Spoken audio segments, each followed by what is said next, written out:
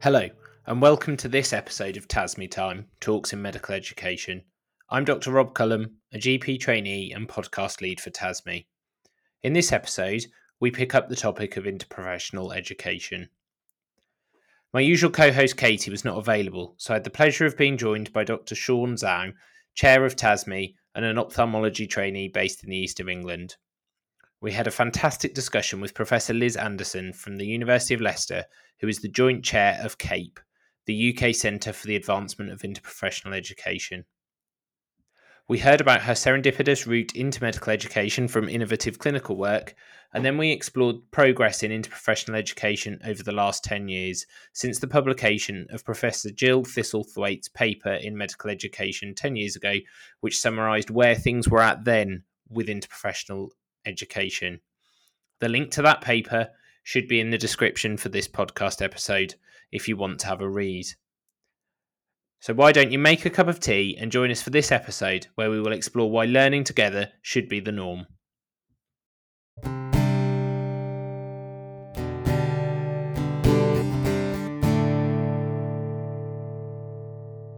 Hello and welcome to this month's episode of TASME Time, Talks in Medical Education. My name's Rob, I'm one of the two co-hosts, and this evening we are joined by a guest host hosting with me. So we've got Sean, who is the chair of TASME. So do you want to say a quick hello, Sean? Hi everyone, good evening. Yes, I am unfortunately an intruder today on the podcast. Thank you, Rob, for the kind introduction, and I'm covering for Katie, who's the normal co-host. So lovely to meet you all, and I'm excited for this episode.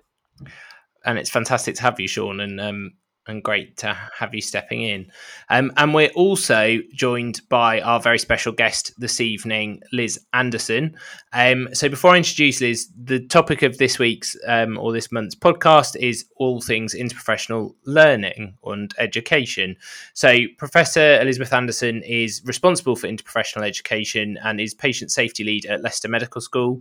After completing a graduate nursing course at St Bartholomew's Hospital in London and then working on a cardiothoracic surgical ward, she moved to Leicester where she worked as a midwife and health visitor.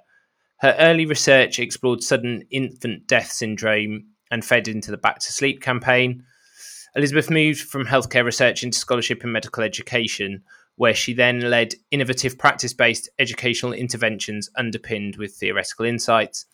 She served on the board for the Disability Partnership, the Prince of Wales Advisory Group on Disability, while supporting education on disability awareness. And she's been a board member at the Centre for the Advancement of Interprofessional Education in the UK, also known as CAPE, and in 2016 became a CAPE Fellow and was appointed as Joint Chair in 2020. Elizabeth was awarded a National Teaching Fellowship by the Higher Education Academy for outstanding contributions to education in 2007, and she's widely published in the area of interprofessional education. And she also runs a patient and carer group to align patient involvement in the design and delivery of professional education. So really a fantastic guest for us to have with us for this evening's episode. So thank you so much for joining us this evening, Liz. I'm really looking forward to our chat. Well, thank you very much for inviting me. And yes, that's a long story of a career of nearly 40 years now, of moving from an early unusual nursing degree. I was one of those experimental groups that we did almost as long as you guys in medicine, 5 years, to get a degree at the same time, which actually has come full circle to be something so important to me because my degree major was in psychology. And then I've ended up years later designing and delivering interprofessional education, and now passionately lead on that for the UK Centre for the Advancement of Interprofessional Education. So thank you so much for inviting me, and I look forward to our discussions. Fantastic. It'd be really interesting, I think, for our listeners, particularly our listeners who don't come from medical backgrounds, because we know not all of our listeners do, to understand what it was that got you interested, I guess, into health professions education.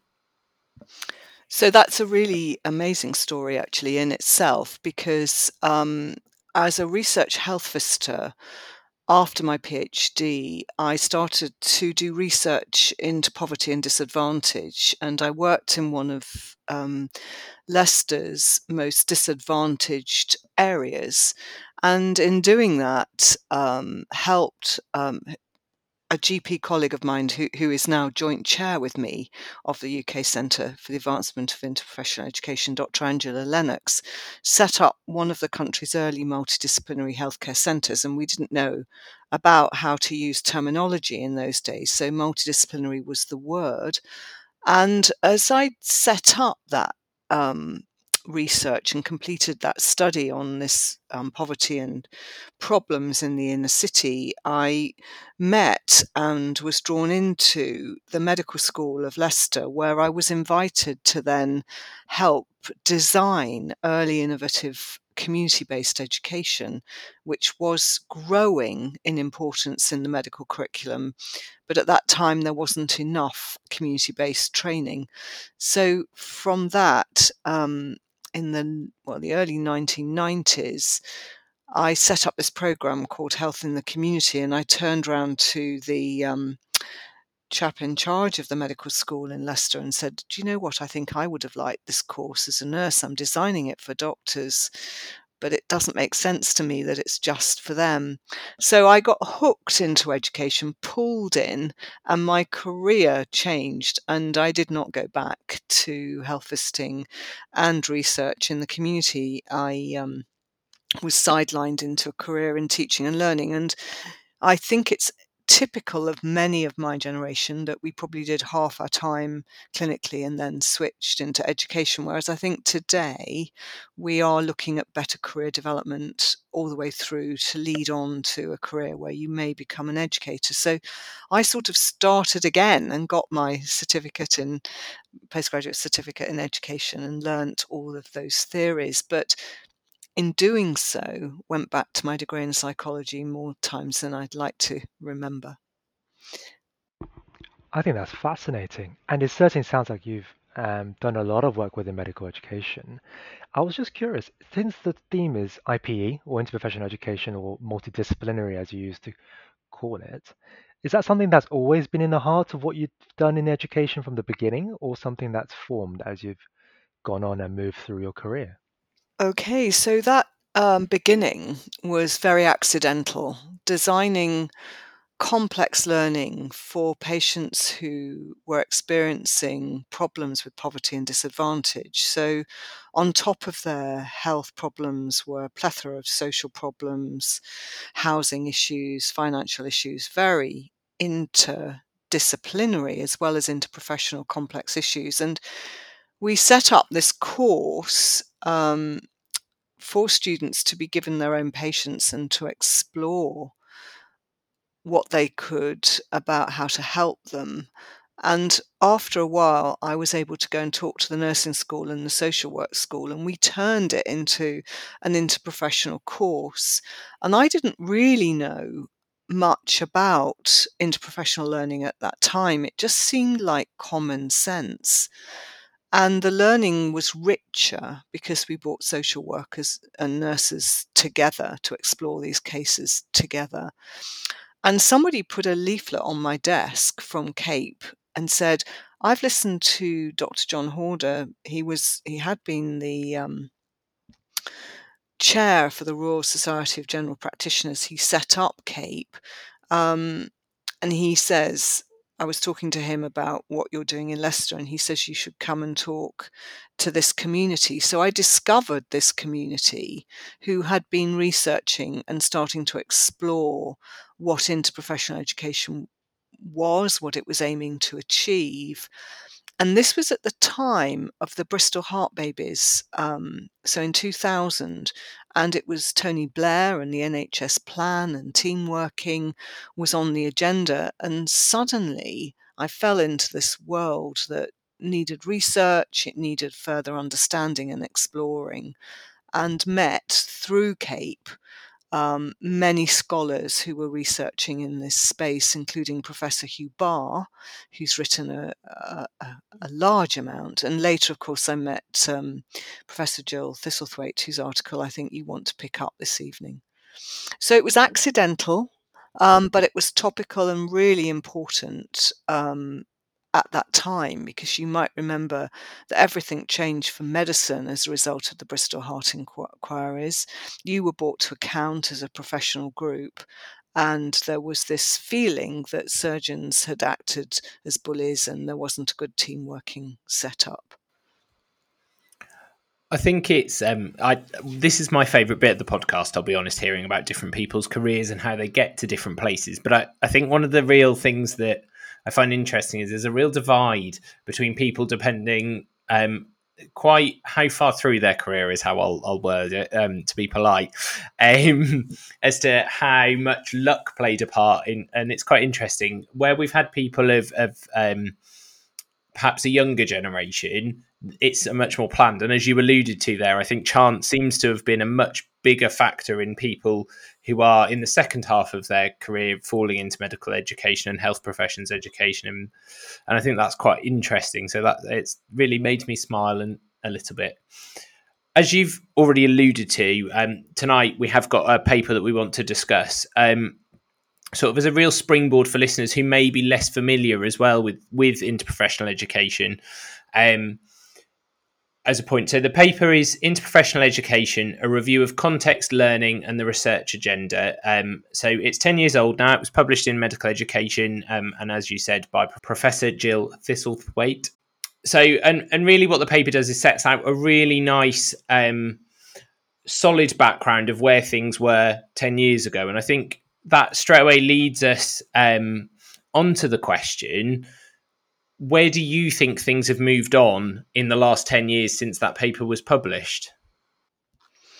Well, firstly, Jill Thistlethwaite would be thrilled to know we're discussing her paper, and it was one of the most downloaded papers in medical education. So it was a fabulous summary of the state of interprofessional education back in 2012. And as you say, we're 10 years on.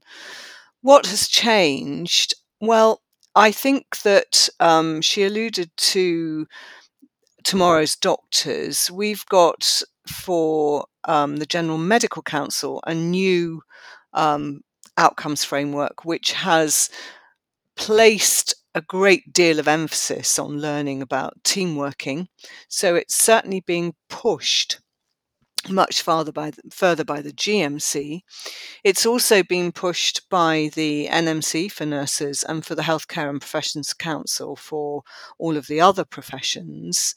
And so therefore there is more, if you like, interest in interprofessional education, in that we all now have to offer it. What's missing, though, and what Jill alluded to in that paper, is the dose effect. And no professional body has said it must be a proportion of this much time that you spend with others while you're training. So that leaves it wide open. In fact, I'd say the pharmacists have moved faster and forward in a dose effect of how much they want, in terms of they've really pushed it for the new training for pharmacists more than anyone else. So it leaves it wide open for interpretation in terms of how much do you offer. And one of the things Jill alludes to in there is reasons for interprofessional education. So she pulls out the World Health Organization documents, and we have had more since that time. She pulls out patient safety issues, and you've asked me to speak on the back of the Ockenden report. So if we think about where have we come from and have we advanced, since she wrote that, there's also been the Stafford inquiry. So the story, she could be still writing that paper and updating it. Have we ticked it all off as done? Well, possibly not. And if you haven't looked at the Ockenden report, remember I lead on patient safety as well as interprofessional education and teach on other things in the medical school. But Ockenden says the individual human factors were 58% of the cases that she looked at. Team communication issues were 53% of the cases she looked at. Lack of team leadership was 24% of the cases, and wait for it, poor intra and interprofessional communication, 43% of the cases that she looked at Shrewsbury and Telford Hospital NHS Trust between 2000 and 2019. So it sort of mirrors post that paper, but also it was happening during that paper. And at the same time, the World Health Organization, if you've not looked at it, has recently published a paper called the Global Competency Framework for Universal Health Coverage, in which they've called for a rethink, really, that actually education design, the design of what we're putting in curriculum, needs to be better linked to the world in which people are going to work. In other words, practice should be shouting back a lot more at curriculum design than it is, and the connectivity between what we design and what a young qualifying doctor this year is going out into should be much stronger. The other thing she alluded to in that paper was integrated care. And of course, in the last few years, we've seen the launch of the integrated care systems. They're still in their infancy, but I don't know that at that stage we'd envisage in the UK quite such a tight connection between health and social care budgets. You know, what does it mean now for these practitioners to come together at the highest levels and share accountability for cost and spending? So, the other thing she alludes to, which has definitely come true in the last 12 years, is the reason for interprofessional education being around complexity of patients. And if we think that in 2012 there was complexity, if we think about the aging population now, the problems that we've got with bed blockage because of social care and all of these issues that are going on, which you two have probably faced today in your clinical practice, the reason to be working in well-functioning teams in which we can share skill sets and work innovatively and think differently has never, I think, been more required. So I think some of the questions she leaves open are things I think you want to discuss a bit more about. Well, how should we do it then, and how should we align it in a curriculum? I think that was a wonderful summary and discussion of that paper. And the paper itself, I think, was you're right, a very comprehensive review from 10 years ago. I think you made a very interesting point that you said certain groups, like pharmacists, were ahead of us, or ahead of the medics, ahead of other groups in IPE.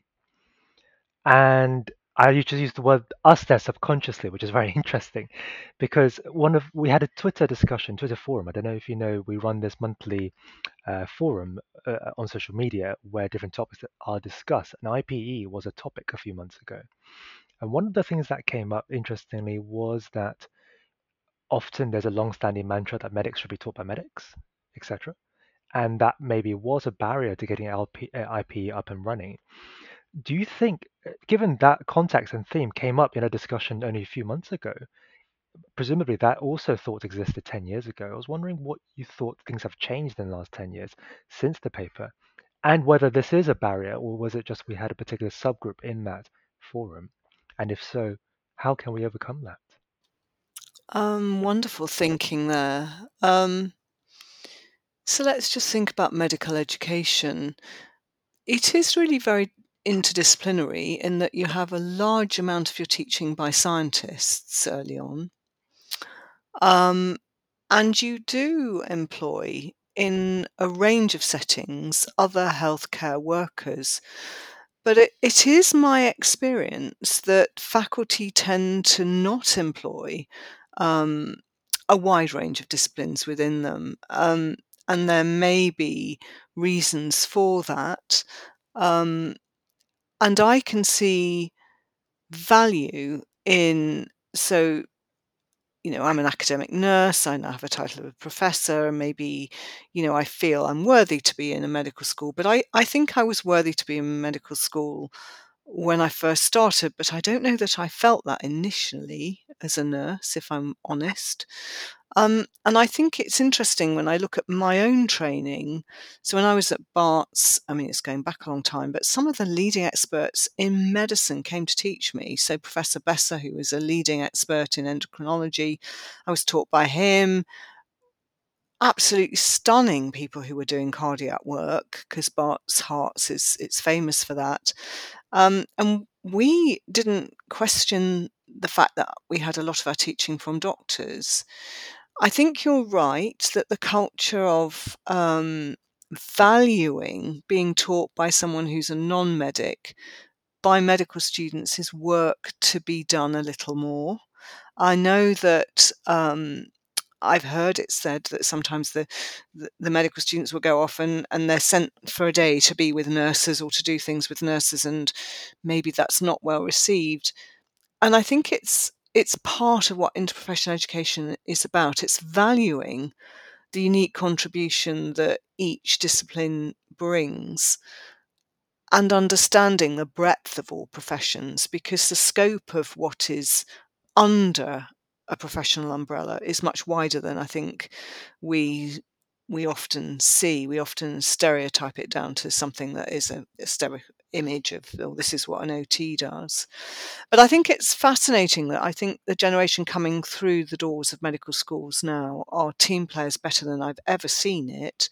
I think they relish the thought of working closely with pharmacists, for example, with complex medicines issues, and having another colleague they can grapple the problems with. I think they also look forward to an era when maybe teams are sued for wrong decisions rather than the doctor. And I think things are subtly changing out there, that there would be better, and there is, I believe, in most medical schools, better balance coming and the acceptance of others. But do I think that that is the reason interprofessional education has been harder to get into medicine? It might be one of the reasons, but I think your curriculum are so jam-packed. I mean, it's interesting that we've heard that maybe the GMC would consider shortening the course, when in fact possibly it needs to be a bit longer. Um, yes, it's heavy curriculum, cumbersome curriculum are often discussed for medicine. But I think what people get wrong is that interprofessional education is not an addition to. It's taking something that you learn about, for example, discharge planning or medicines optimization, and thinking, is there a different way to teach this? Well, actually, if I brought in some pharmacists here, or if I brought in some nurses and social work here, would that enrich and deepen the learning? And the question that people need to ask is why that's not happening. Because I think people see it as added in extra. Well, it's not extra. It's just how you take learning outcomes and say to yourself, do you know what? They would be much better achieved if the medical students did them with another for this reason. So I think it's a mindset about the packed curriculum. We've got too much. Oh, it, and uh, and maybe it's also that old nugget, which I don't believe is the reason to be a barrier. There's just too many. A medical school with 300 medics, and a nursing school with 300 nurses, and a pharmacy school of 200. How do we do it? Well, you can do it. You can run regular short events throughout the year that connect students. It's just a barrier, really. I think that's a really interesting point, and very much leads on to one of the questions I wanted to ask, because I think if I think about my own experiences of interprofessional education at medical school, I get two spring to mind, and one was much more effective than the other. And I think the reason it was effective was that alignment between what the learning outcomes were, and therefore it made sense. And it was an obstetric emergency training day with the student midwives, and it worked really well because there were bits of it that were very medical and there were bits of it that were very midwife led, and it had that team aspect as well. I guess one of the things the paper highlights is that having constructive alignment in getting the right outcomes first, and linking those then to what you use IPE to teach is important. And you've already alluded to a couple of areas that it works well in, things like discharge planning, etc. But what do you think are the areas of the curriculum that are best to use IPE in? Okay, so if people are lost as to learning outcomes, Jill Thistlethwaite and Moran did a lovely paper on that. They went through all the papers of interprofessional education and looked for the breadth of where people were using learning outcomes for interprofessional education. Where would I pitch interprofessional education? Well, let's think. I mean, there are complex problems for older people. So, around all of those classic things, diabetes, um, heart disease, people with COPD, those classic conditions in clinical areas on wards, students can take some of those patients together and unpack who does what and why, and actually start to think about where would you, if you're discharging this person, bring in social care, therapies, and other supportive services. So in clinical areas, there's a plethora of places. In the early part of the curriculum, most people now have to do the theory of team working, human factors, all the patient safety areas make for fantastic workshops for students to come together and explore some of these topics together while addressing the learning outcomes of all of the curriculum. Today, I was at a conference in Bolton University on interprofessional education, and they're looking at sustainability. And I know that this was a big theme in Amy the other week, geography, changing climate, all of the things, saving money. How do we, there's a lot of questions about how we deliver economic, safe healthcare, and students could come together to explore some of that because that's really important. The cost of paper and PPE and all of these things are across the professions. There's a wealth of issues that teams deal with every day. So if you think about stroke, I can't think of a better area for interprofessional learning than patients with stroke. Present in so many different ways. There's a plethora of all the professions. So if I'm honest, I could keep going because there's so many complex areas where the professions work together.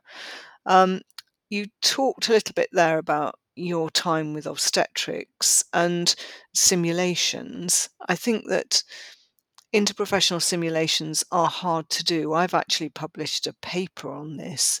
I think that sometimes we call them interprofessional simulations and they're about 10 medical students running a ward with maybe the odd nurse and the odd pharmacist plopped in. That's not doing interprofessional education any justice. And I think if we're going to do simulations, we need to think about doing them appropriately, and making things feel like real clinical context moments. But I think that everyone has interesting areas where interprofessional education should appear. So for me, if you're aligning it, you start with all the theory pieces. What is it that I need as building blocks? How much do I need to learn about the roles and responsibilities of others? What is the theory on good teams? Students need to know it now. How do teams form? What are the personalities in teams? How do we work? What does Belbin say about teams? Some of all this theory can be explored interprofessionally. Then you've got all the human factors, patient safety stuff that you can do in the early years. And then you can start turning it in the clinical years into clinical case study work and authentic interprofessional education. The things that students would normally come together to do make sense. So you talked about you came together with midwives and it was an authentic piece that makes sense to students. don't put them together to role play being things they're not, or to have a go at something that they'll never do in their careers, because I think that turns people off. And then, of course, you've got to assess it. You're going to put it in the curriculum. There's got to be formative feedback. Jill Thistlethwaite has done a fantastic piece of work on that. If you've not looked at the ITOF tool, Individual Team Observation Feedback tool, it's fantastic. Use that for formative feedback. And then, of course, build portfolios where people can write reflective pieces on what they've seen about team working and working with others. And then you can build STEM essay questions. And you can build OSCEs where you ask people interprofessional questions. It's not the full answer. To know whether or not you're a team player, we should set you up in a team situation and measure you there. We haven't yet worked that one out because that's jolly tough to do, but we can still measure certain knowledge, skills, and attitudes of the individual, and we need to be doing it. I think that was covered a lot of excellent ground, and actually, assessments or assessing was exactly what I was going to ask next. Um, I think we've talked a lot. The importance of IP, I think you've alluded to already, is extremely important in terms of clinical outcomes. I think is without a doubt communication's an important part of patient care, both in terms of safety and in terms of the well-being of the staff members. But there's a lot of initiatives, perhaps anecdotally related to IPE, at least from a postgraduate experience. I think Rob and I can both say that we've probably had a lot of experience after graduating rather than before graduating. But a lot of these, especially ones that you consider perhaps are more innovative, can be quite hard to assess their sustainable and long-term sort of effects. And for a lot of people who are starting out, perhaps in medical education, that would be the kind of things they get involved in, the innovations, the new sessions. Have you got any advice on how they should set things up so that they set themselves up for success? The ability to measure their effect, I suppose, long term, and to ensure a sustainable and something that's sustainable with a real impact.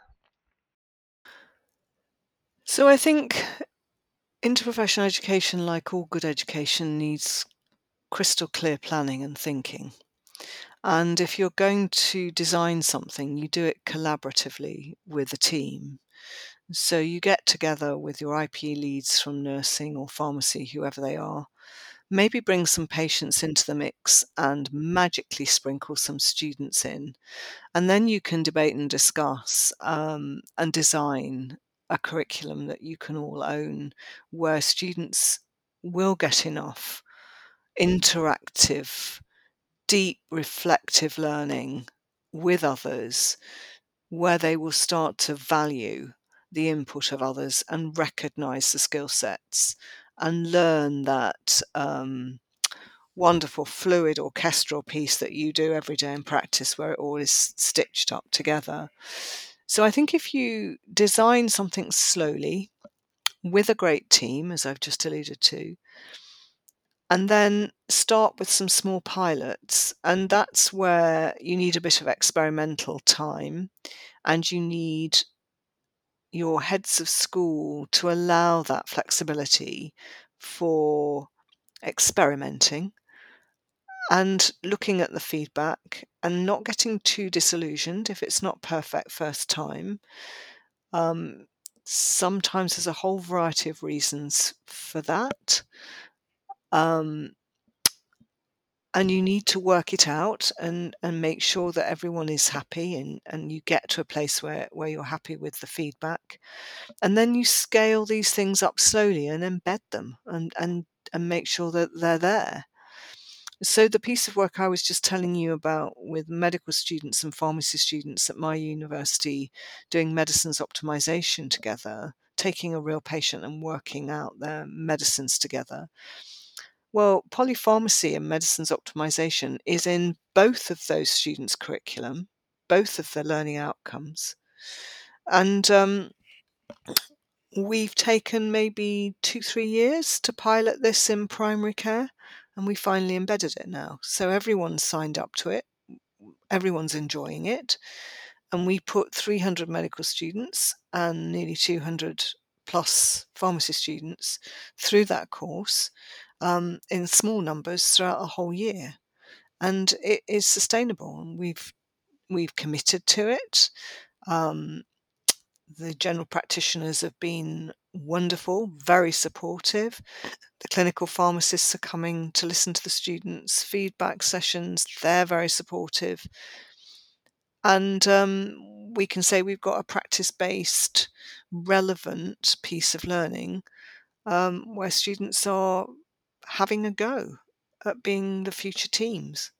And slowly but surely, you can design something that you can start to offer to everybody.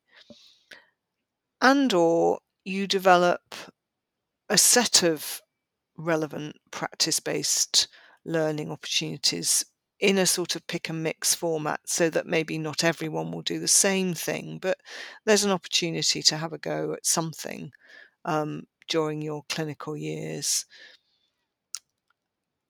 For me, the more I think about it, the more there are opportunities for these things. You just alluded to communication there, Sean.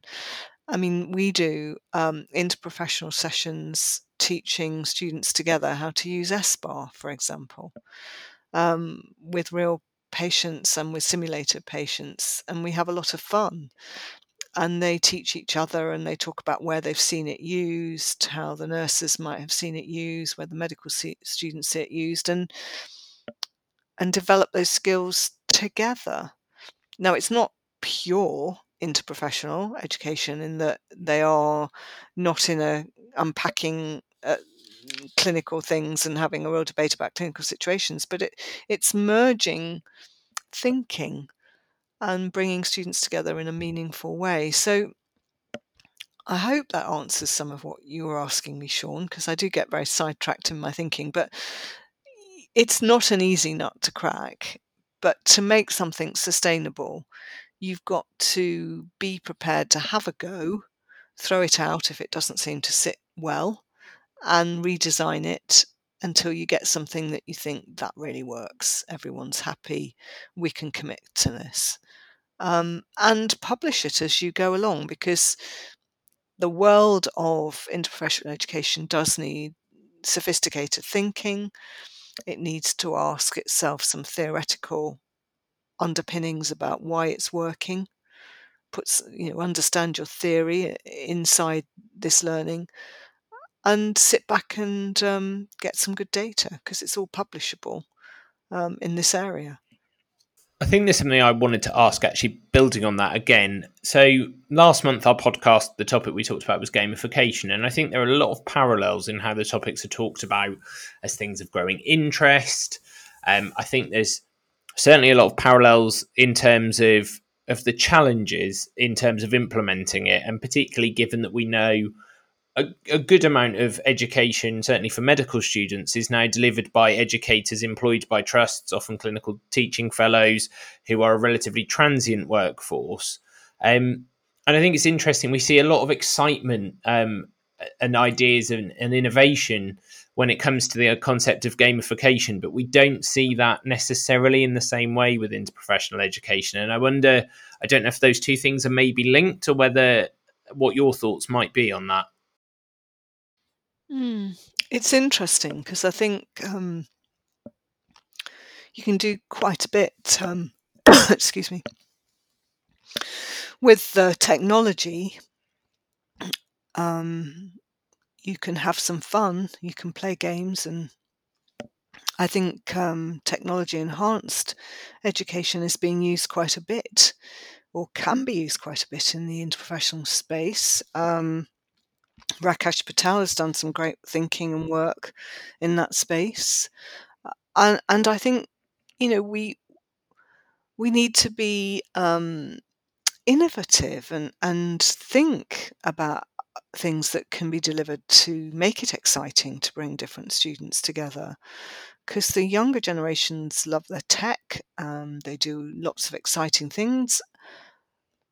Why not think lateral and sideways and bring these things all together? I don't think in its early days, when we were struggling to understand interprofessional education, it was well received, and therefore for some people it's got stuck with a label that might be its problem.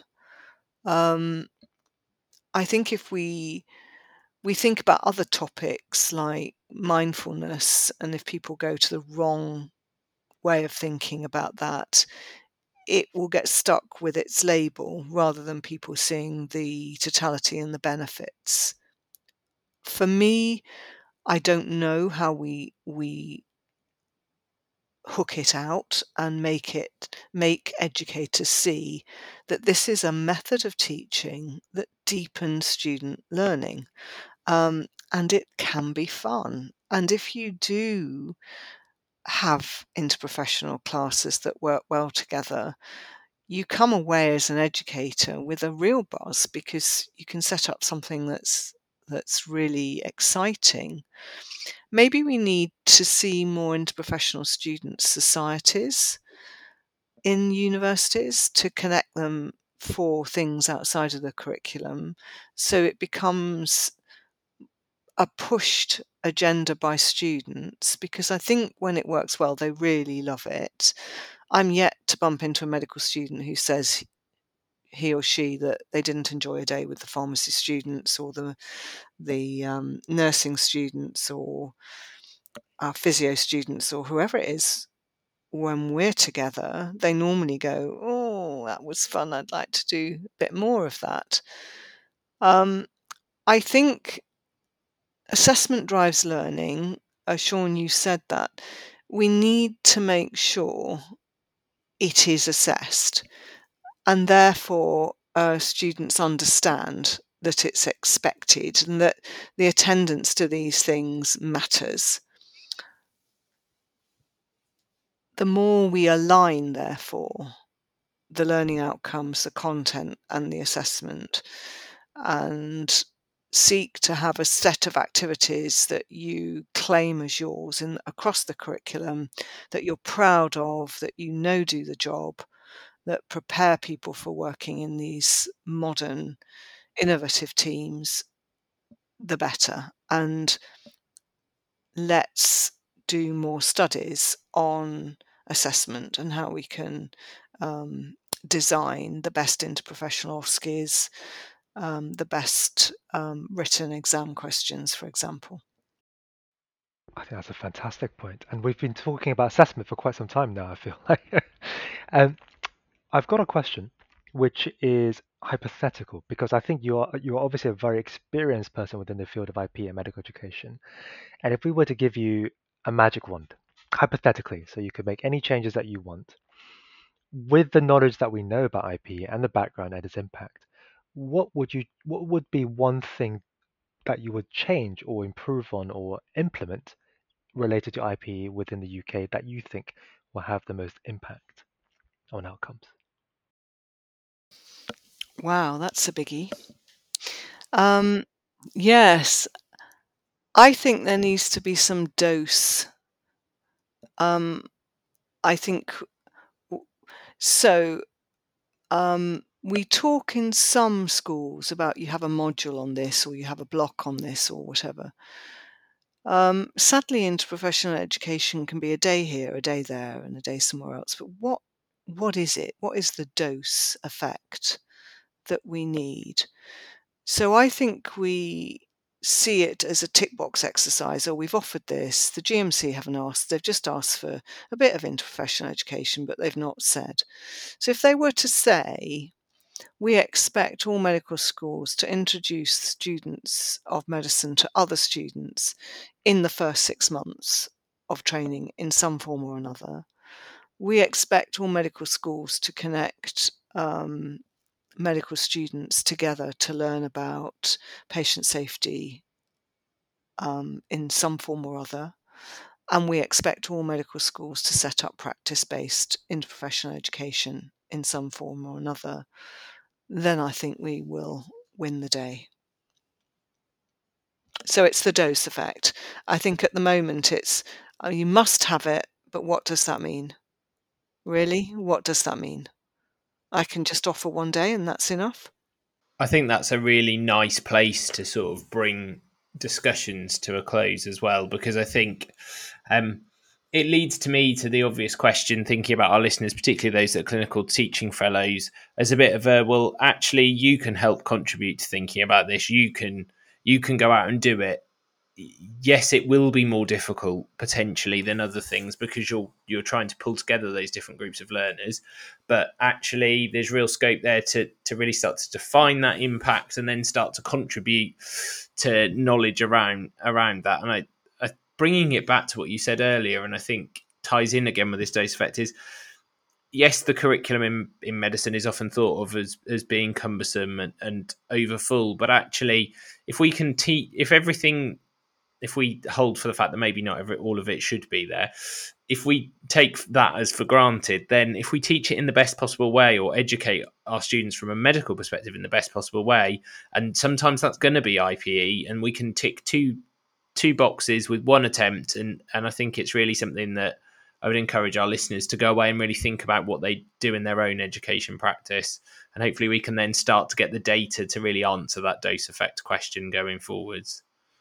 Definitely, absolutely, definitely. And if you all sit down and think, if I took a blank sheet of paper and asked you to write down all the clinical situations that were fairly complex, where you do need to go and ask what the physio thinks or what somebody else thinks or what the pharmacist thinks, you start to see all the different areas where you will work with others and where you need the input from others, and how, if you understand that, it will be so much easier to work better with others in a clinical team. Because what we need out there at the moment, I mean, the coalface right now is very stretched. And so we're talking about these wonderful things at a time when it's really hard to be in these stretched teams. And so we do need people that are culturally very supportive of one another and care for one another. And these are part of the outcomes of interprofessional education, that you will actually go and talk to that healthcare assistant at the end of the day and thank them for all the good things they've done, that you'll turn around to your teams and say, this was a good day, we all did well today, and care for one another in what I think are very difficult times at the front line right now. Thank you so much, Professor Anderson, for your time today. I think this has been an excellent episode, an excellent discussion, and I've certainly learned a lot, and I'm sure our listeners will have also. Thank you for asking me.